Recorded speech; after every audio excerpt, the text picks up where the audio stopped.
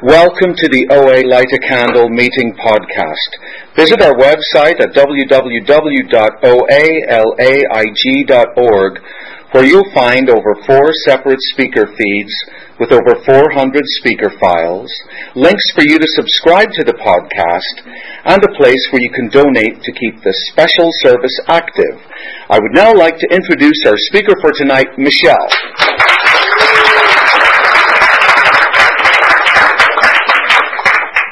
Hi everyone, I'm Michelle, compulsive overeater. Hi Michelle. I just want to thank Atusa, who's not here, for inviting me to lead, and I'm really grateful to be here. It's a pleasure, and I want to welcome all the newcomers and congratulate everybody who's taking chips tonight.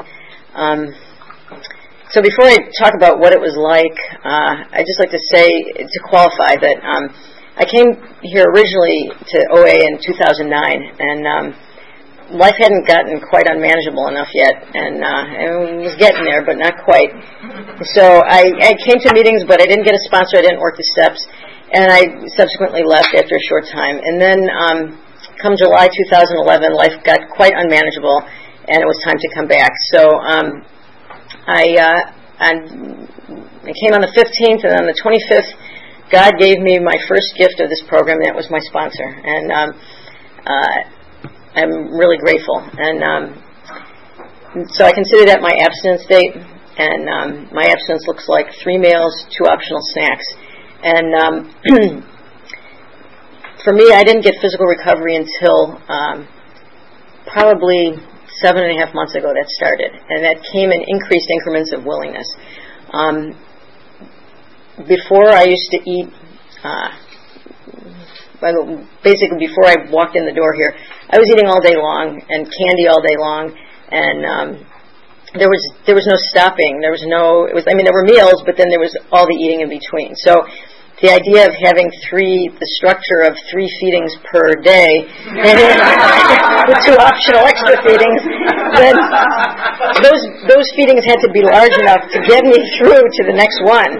So because I was really afraid of being hungry, and so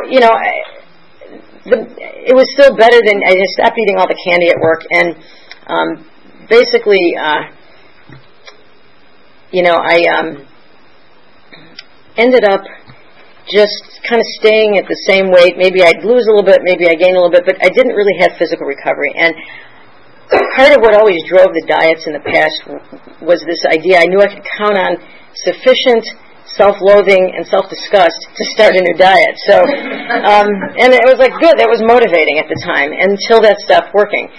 So, what happened here was that I learned to accept myself the way I was physically, and just think, well, maybe I'm not going to lose weight. Maybe this is the weight that I'm going to be, and I should just be happy with the fact that I'm not eating candy all day long, and I'm just having, 5 feedings and that's it. And maybe that's just the way it's going to be. I'm middle-aged, and, maybe I'm done with the diet thing. And I am done with the diet thing. But then along the way, again, working the steps, having increased willingness at different times. It wasn't a light switch. Along the way, I became willing to increase my exercise and decrease the food. And so I'm maintaining now between a 20 and 25 pound weight loss. So I'm really grateful for that. So to talk a little bit of what it was like, to kind of go to the sort of distant past, because there's been a couple of playlists that have been on repeat in my head for pretty much my whole life. And then the first one would go something like, not good enough, everybody else, with few exceptions, is better than me, fat, unattractive, different, misfit, and that kind of would repeat over and over again. And the different and misfit part came largely due to the fact, not exclusively, but largely due to the fact that for the last 30 years, and I'm 54, even though I try to pretend I'm 29, but for the last 30 years I've been exclusively involved in my romantic relationships with women. And that's been a tough one to navigate. I come from Chicago. That's where I've lived up until I moved here about 8.5 years ago. And it's a progressive city, but it's also the Midwest. And it's not okay, or at least when I was coming up, it wasn't okay to be gay. And the profession that I'm in is pretty conservative. And you kept that to yourself. And so, that really contributed to the feelings of being less than, different, misfit, all of that. And then there was this other sort of simultaneous playlist going on that said candy, cookies, food, pizza, work, school, more work, and certain facets of people pleasing. I'm not a traditional people pleaser in the classic sense. I'm kind of more of a closet people pleaser because it seems that the results are like whenever I try real hard to please somebody, it usually produces the complete opposite effect. So, so I'm not really good at people pleasing, but I still try to do it anyway. So the thing where my dad was a compulsive workaholic. He worked 7 days a week, and basically, in a nonverbal way, taught me that work was a way to validate your existence on this planet. And so I learned that's okay. Work is good. And for him, money wasn't about like doing fun things. It wasn't like, oh, well, now I have this, so we get to do this. No, it was more like a survival thing. And with the exception, the one fun thing that was okay to spend money on was going out to dinner, going out to restaurants. And didn't always have to be good restaurants, but it was going out. So I learned two things: work, okay, and food, okay. So that was the message for me. And then, my mother had always had very significant physical and mental disorders along the way, and that contributed in a sort of negative way toward my food situation. She was a very controlling, or is a very controlling person. She's still alive. She doesn't control me anymore, but one of the few things that she seemed to not be controlling of was food, and so she didn't really care that I eat everything out of the refrigerator. Those things, it didn't really bother her that much. So food was and I guess I always thought, well, everybody likes to eat too much. So I didn't really think too much of it. That well, why wouldn't you eat to excess if you had the opportunity? So candy was always the big thing. Loved to have a lot of candy. And even though I always thought I was fat, I went to my first commercial diet program when I was about 13. I think I went with a friend of mine, and objectively I was not fat. I didn't really objectively get fat until I was probably in my later 20s and 30s. But I always thought I was fat and felt, again, part of the whole not good enough and, not good looking and this and that. And so, again, food, I just kind of always ate. And then in high school, the work thing kicked in. Because along the way, like summers were spent, I'd work with my dad in his business, and I learned things. Like some kids, I guess, for their chores, maybe they wash the dishes or take out the trash or something. My chores were doing bank deposits, things like that. So I was learning along the way that, again, it's all about work. So as soon as I had the opportunity when I was in high school, I got a part-time job after school. And because I had the idea in my head, again, it was something to chase. That's something that was also part of the playlist. I always needed something to chase, goals. And so my first goal was I'm gonna have a car when I'm 16, because my parents weren't going to buy it for me. So I thought, well, that's all right. I'm going to go out and buy one myself, and I'm going to get what I want, and that's how it's going to be. So I worked and I saved money, and then part of that part-time job, though, is I worked with this other girl who, the boss somehow trusted these two, teenagers with his business. He'd leave early, so we were there by ourselves in the afternoon. So there was a pizza place next door, so we'd order pizza and have sugary sodas, frequently, and if it wasn't that, we'd be having candy or something, every day there was something. And then I'd go home and have dinner after that, and again, didn't think twice about it, because if I wasn't at work, then I'd be at home eating cheesecake or whatever was in the refrigerator. So, that's kind of what it looked like all along. Just ate whatever I wanted. And then, but in those days, when you're in your teens, not that I was such a great exerciser, but I could, get on my bike and ride for a while and then in a week lose 5 pounds. So it was, I felt fat, but I didn't worry about it as much. It didn't stop me from eating. It didn't, it wasn't a driving force yet. And then I had this brief restriction thing that I did when I was maybe, like 20 or 21, where took this health class, and it talked about counting calories and all that sort of thing. And I came up with the bright idea, well, if I save all of my calories for one meal, then I can have Burger King, like Whopper with cheese and like large fries and a chocolate shake, and I can just wait all day and like eat nothing the whole day and just have that. And I thought that was a great idea, and I thought nothing wrong with that. It didn't matter that I was like starving the whole day and couldn't pay attention, but so that didn't last that long, because I am a compulsive overeater. So eventually I went back to my habits, but briefly did that. And then regarding the whole work and school thing, along the way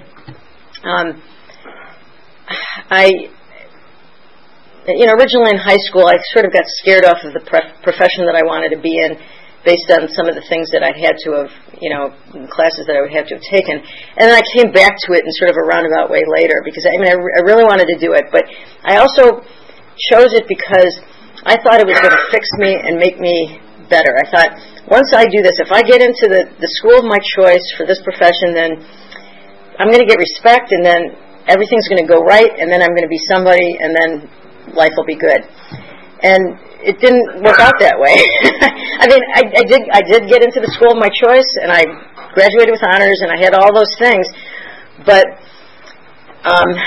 the reality is that it opened up a new level of compare and despair that unprecedented, that I couldn't have predicted. And and I went out and I did all the things I thought I was supposed to do, and I did these things, and what ended up happening was, at the end, right before, I guess it ended up being probably, I forget how many years before we ended up moving to California, but I built a situation, an office, where my business was downstairs and our house was upstairs. And what that ended up being was an isolator's dream. And, because all along the way I would be finding the things that I didn't like, and this is wrong and that's wrong, and I would try to tweak it and try to fix it. And then I ended up just kind of creating this sort of prison of my own making, where truly I had to look for reasons to leave, because I was there and I could basically go downstairs, see people, be done, go upstairs for lunch, and turn on the TV, And that's one thing I forgot from my playlist of there was TV and fantasy. That was part of that too. And so eventually, it got to the point where it was time to make a change. There was sort of this window of opportunity to move to California, and that's what we did. But the part that's really significant over the time, it's really the last 20 years. That's when I was doing the cyclical dieting, where it was the first time I did it. I did one of the commercial programs, and it was the first real attempt at doing it, and it worked. And I exercised, and it worked, and I lost weight, and I thought for sure I'm done. I've changed. I've changed my life. I'm a new person. I am never going to gain weight again. Like that, you'd hear about relapse or whatever, and I thought, that's not for me. That's not going to happen to me. And then it did, and it was subtle. It would be like, well, start going out for dinner more, and then maybe we'll split a dessert, and then the next thing I know, I'm having my own dessert, and the next thing I know, we're having 2 baskets of bread, and the next thing I know, I'm putting the weight back on, and it's like, okay, well, let me try a different program this time, different commercial diet program, and it worked too. It worked great. And along the way, I always, not always, I would intermittently do a lot of exercise and participate in different, running or biking or whatever. And I had a Nordic track that worked for a while, and so I'd always knock the weight off. It would always work, but then it would always come back. And it was really. I just thought, okay, well, I guess that's just the way it is. And again, like I said before, I could always count on the self-loathing to come back. That I would always get to a point where, okay, now I'm so fat and my clothes are so tight and I'm disgusting. It's like, all right, it's time for a diet. And so that's where I go. And and there were times even, my partner would, like when I'd start getting to the heavier phase, she'd start expressing concerns for my health, and so. Yeah, that happens a few times, but she's always been very supportive, and she's not a compulsive. I mean, she likes to eat, but is not a compulsive overeater the same way I am. Like, there are times where she'd get say a box of candy or something as a gift, and she'd have to hide it. I tell her, if you leave it out, it's fair game. Like, if you think it's not going to get eaten, there was no concept of what's your food or my food or yeah, if it's out, it's mine, So then the window of opportunity happened to move to California, and I kind of switched gears a little with my career. That before, I was self-employed, and then I went into the academic aspect of my profession, and was no longer self-employed. I had to work with others in a pretty big, semi-difficult environment, or let's say difficult environment. And it started out, everything was fine. And then some things started to go south over the time. And as that happened, my consumption of candy increased to where, again, it was all day long, all day. I mean, I had bags of Costco candy, not just mine, but I get other people's candy. And because I ate so much of their candy, I'd go buy them more candy because I was eating it all.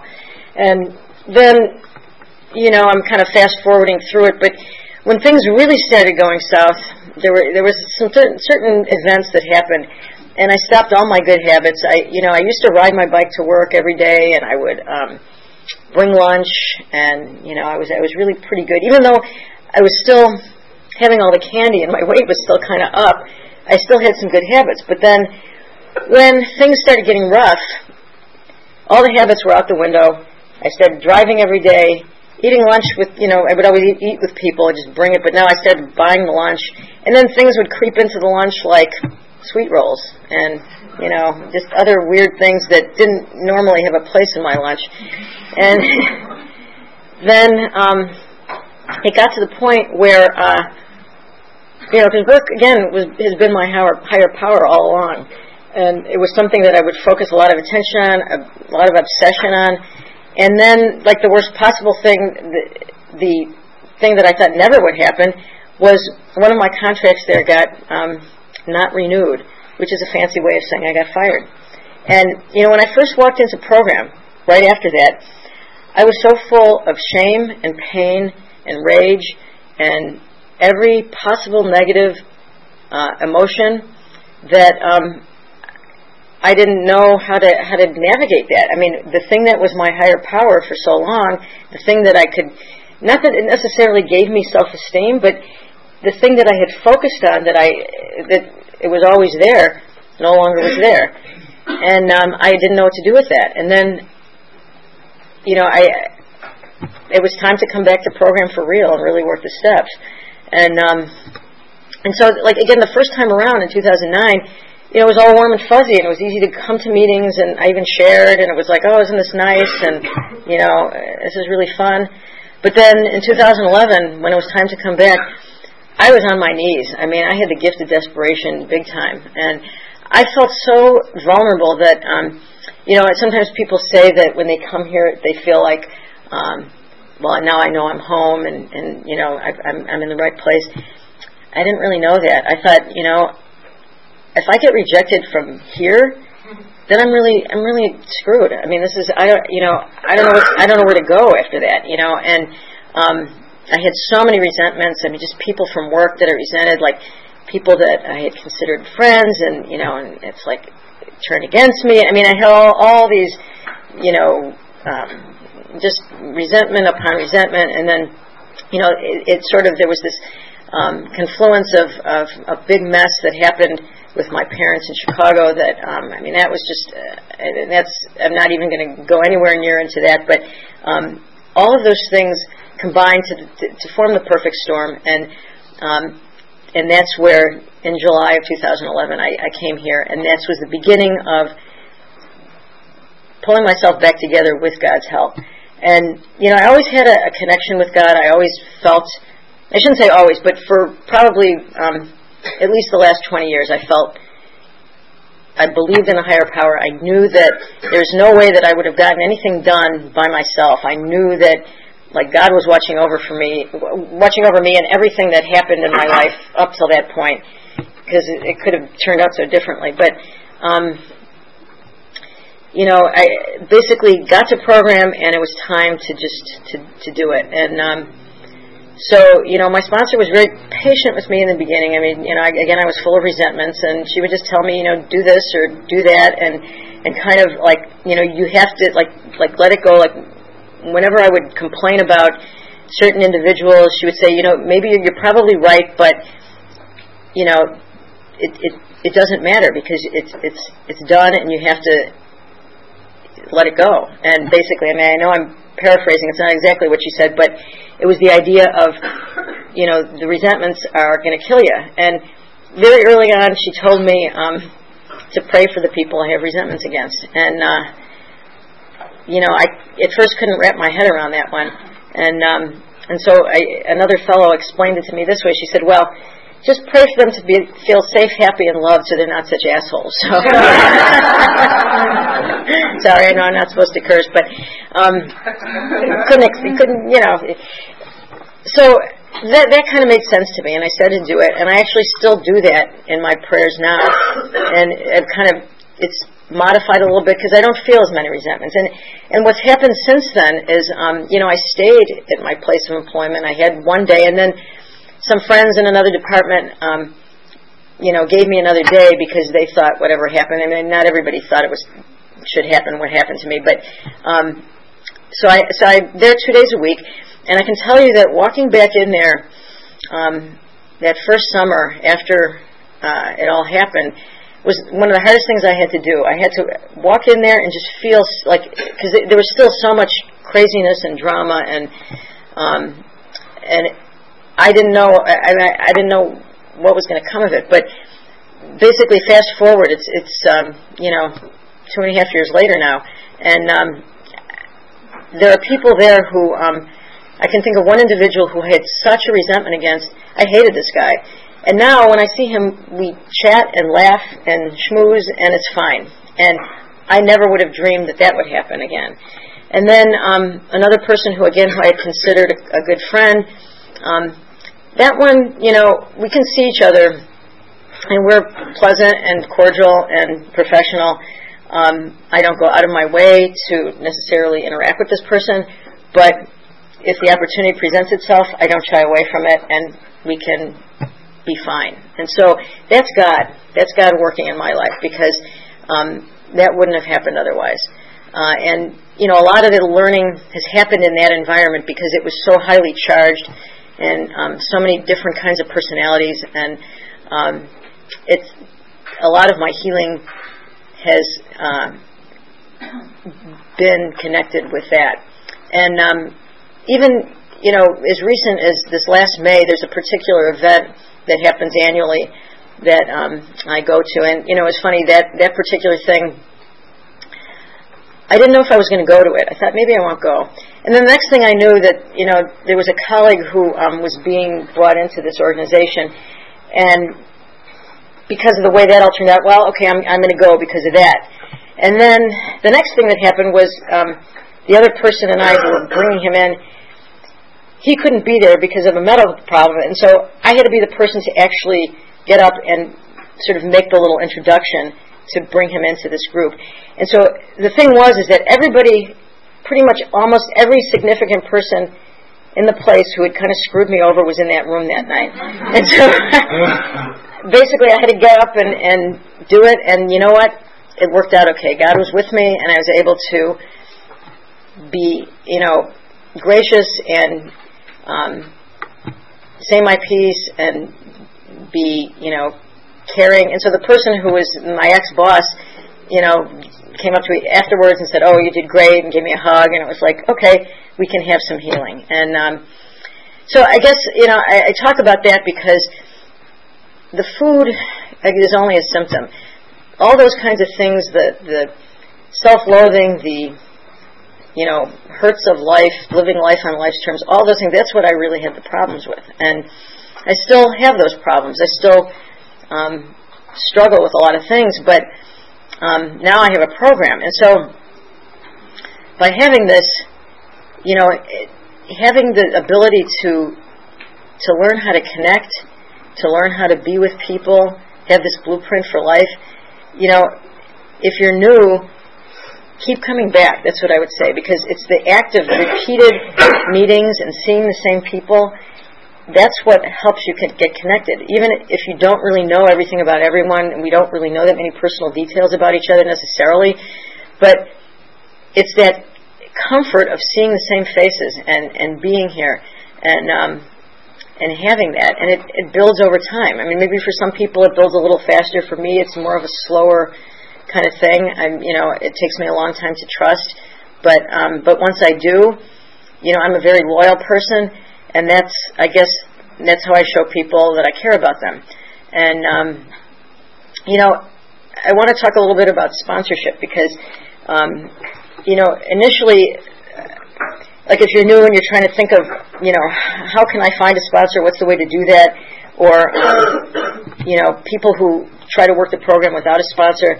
I think that's one of the gifts of this program, is that the steps are certainly the crux of it, but, you can't do it alone. It's a we program. And, I remember when I first came here, I asked a woman in a meeting, well, like, how did you find a sponsor? How do you do that?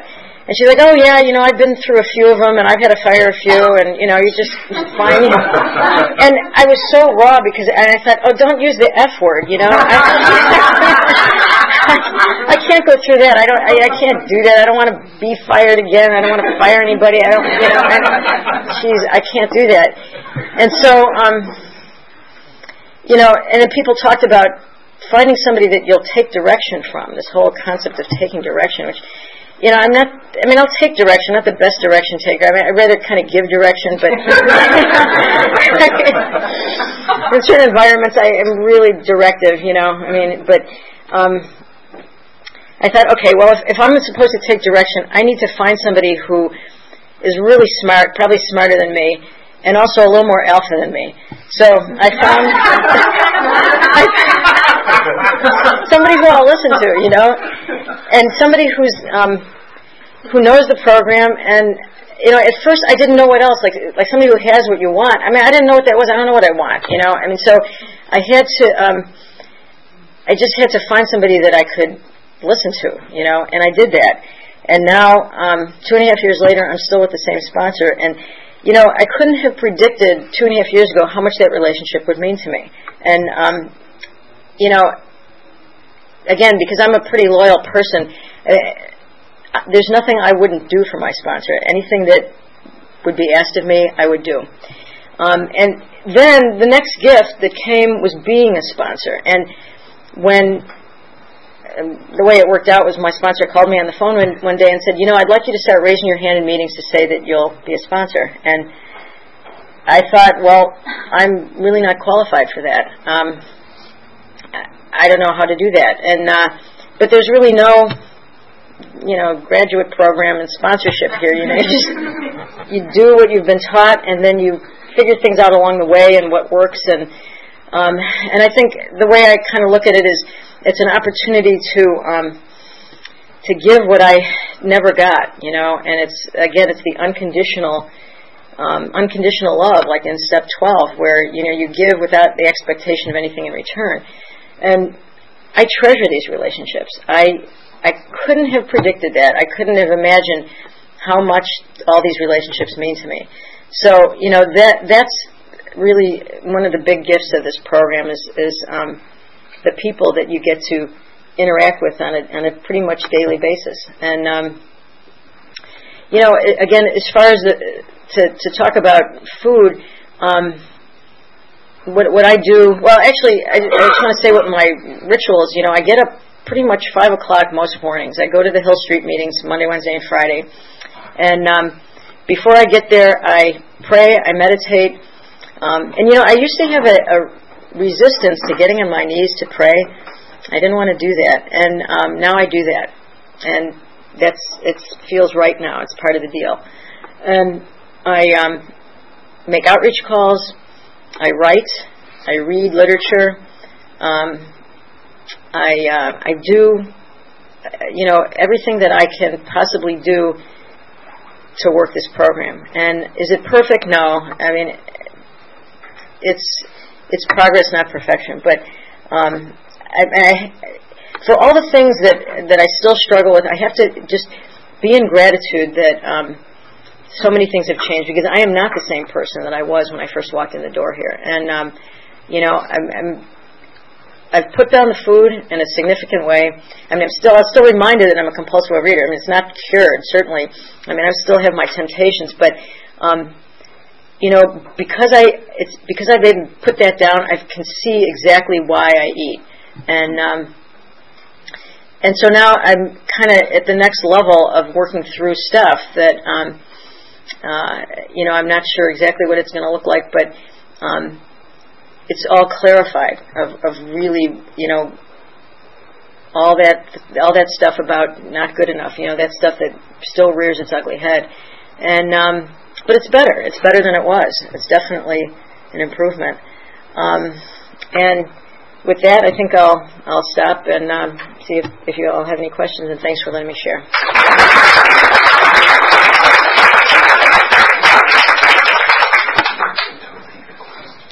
The question is, if I think that a sponsee is going to drop out, do I ever call them, check in with them, or do I just let them go? No, I will call, and in fact, I've been more sort of reciprocal with that lately, where I call my sponsees. If I don't hear from people in a few days or a week or something, I will call and say, how are you doing? Because people struggle, people are having difficulties, and for me personally, one of the things that went south for me at work is that because I'm very directive and kind of a crack the whip kind of person, I have that in me.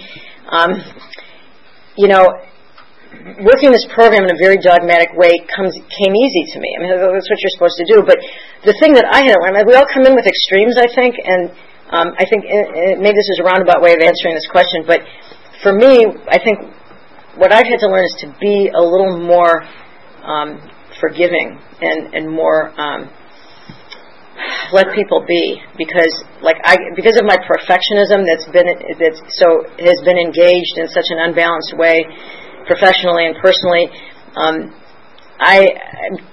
really striving to be kinder to people, so that I'm not cracking the whip on them. So what I do is I let it reach its natural end, and I've had people, certainly, I've had enough sponsees leave, I mean, they're the ones who stick around, but there's the ones who leave, and they leave for different reasons, and but again, as my sponsor said, it's all God-driven, and people, they come and go, and even if you did call them, if they're not meant to be with you, they're not going to be with you, and then it's going to end one way or another. But I would try to end it in a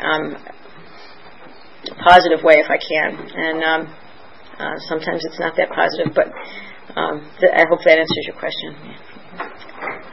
The question is, can I share about the amends that I've made that made a big difference in my recovery? Well, interesting. My amends, again, this not really classic. A few of them that were really, one that helped me a lot, and it wasn't a person who's that significant in my life, but it was a person that I had done, when I built my office in Chicago, it was the architect basically who did that, and I was such a pain in the rear end, and I always felt bad about that. I felt like I was whining all the time and complaining and calling and everything horrible, and so it was literally, I don't know how, more than 10 years later, 15 years, when I called her and made my amends, and she was so gracious and so like happy to hear from me, and was like, hey, no big deal. It was like she said it was a difficult situation, and that that in itself, because that was something actually that bothered me a lot, and that kind of lifted a big weight. But then, one of the things that I actually, when I went back to Chicago to make some amends, I found out a thing that I'm not going to go into detail about it on this, but I found out something that was really hurtful in the process of making an amends. And it was a challenge to be forgiving when I found this piece of information out. And so it was again, not a classic type of amends, but when I found out this hurtful thing, I just kind of had to deal with it and realize that the source of it was from someone who was in great pain and not in control of what they were doing. And, I guess that, I don't know if it's necessarily completed. It's unfinished business in some ways, but, and I know this is vague, and I apologize for that, but yeah, those are kind of the two main things that come to mind that have been significant in amends. Okay, the question is, how do I experience my higher power? I feel like my higher power sends me signs, and and it's I'm going to go ahead and say it. I have a thing for license plates, and I have a thing for numbers. And I feel like I see different little messages, and sometimes they've actually come almost in sentences where I'll be riding my bike and I'll see one license plate that says a word, and then a couple minutes later I'll see another one with another word. It's like a sentence, like telling me something. And I'm thinking, okay, are you nuts? Like, maybe you're nuts, But, and then there's numbers, I see certain numerical patterns. It's like, okay, this is too synchronistic to be false, And, I've heard other people say that they see those things, in different number patterns. And, so that's one small way. But, like when I meditate, I can feel my higher power. I feel the peace. I can feel the connection. And before program, I couldn't meditate. I would try many times, and I'd always either fall asleep or my head would be so busy. But and really, the main thing, a lot of it is through meditation that I can feel my higher power. So I hope that answers.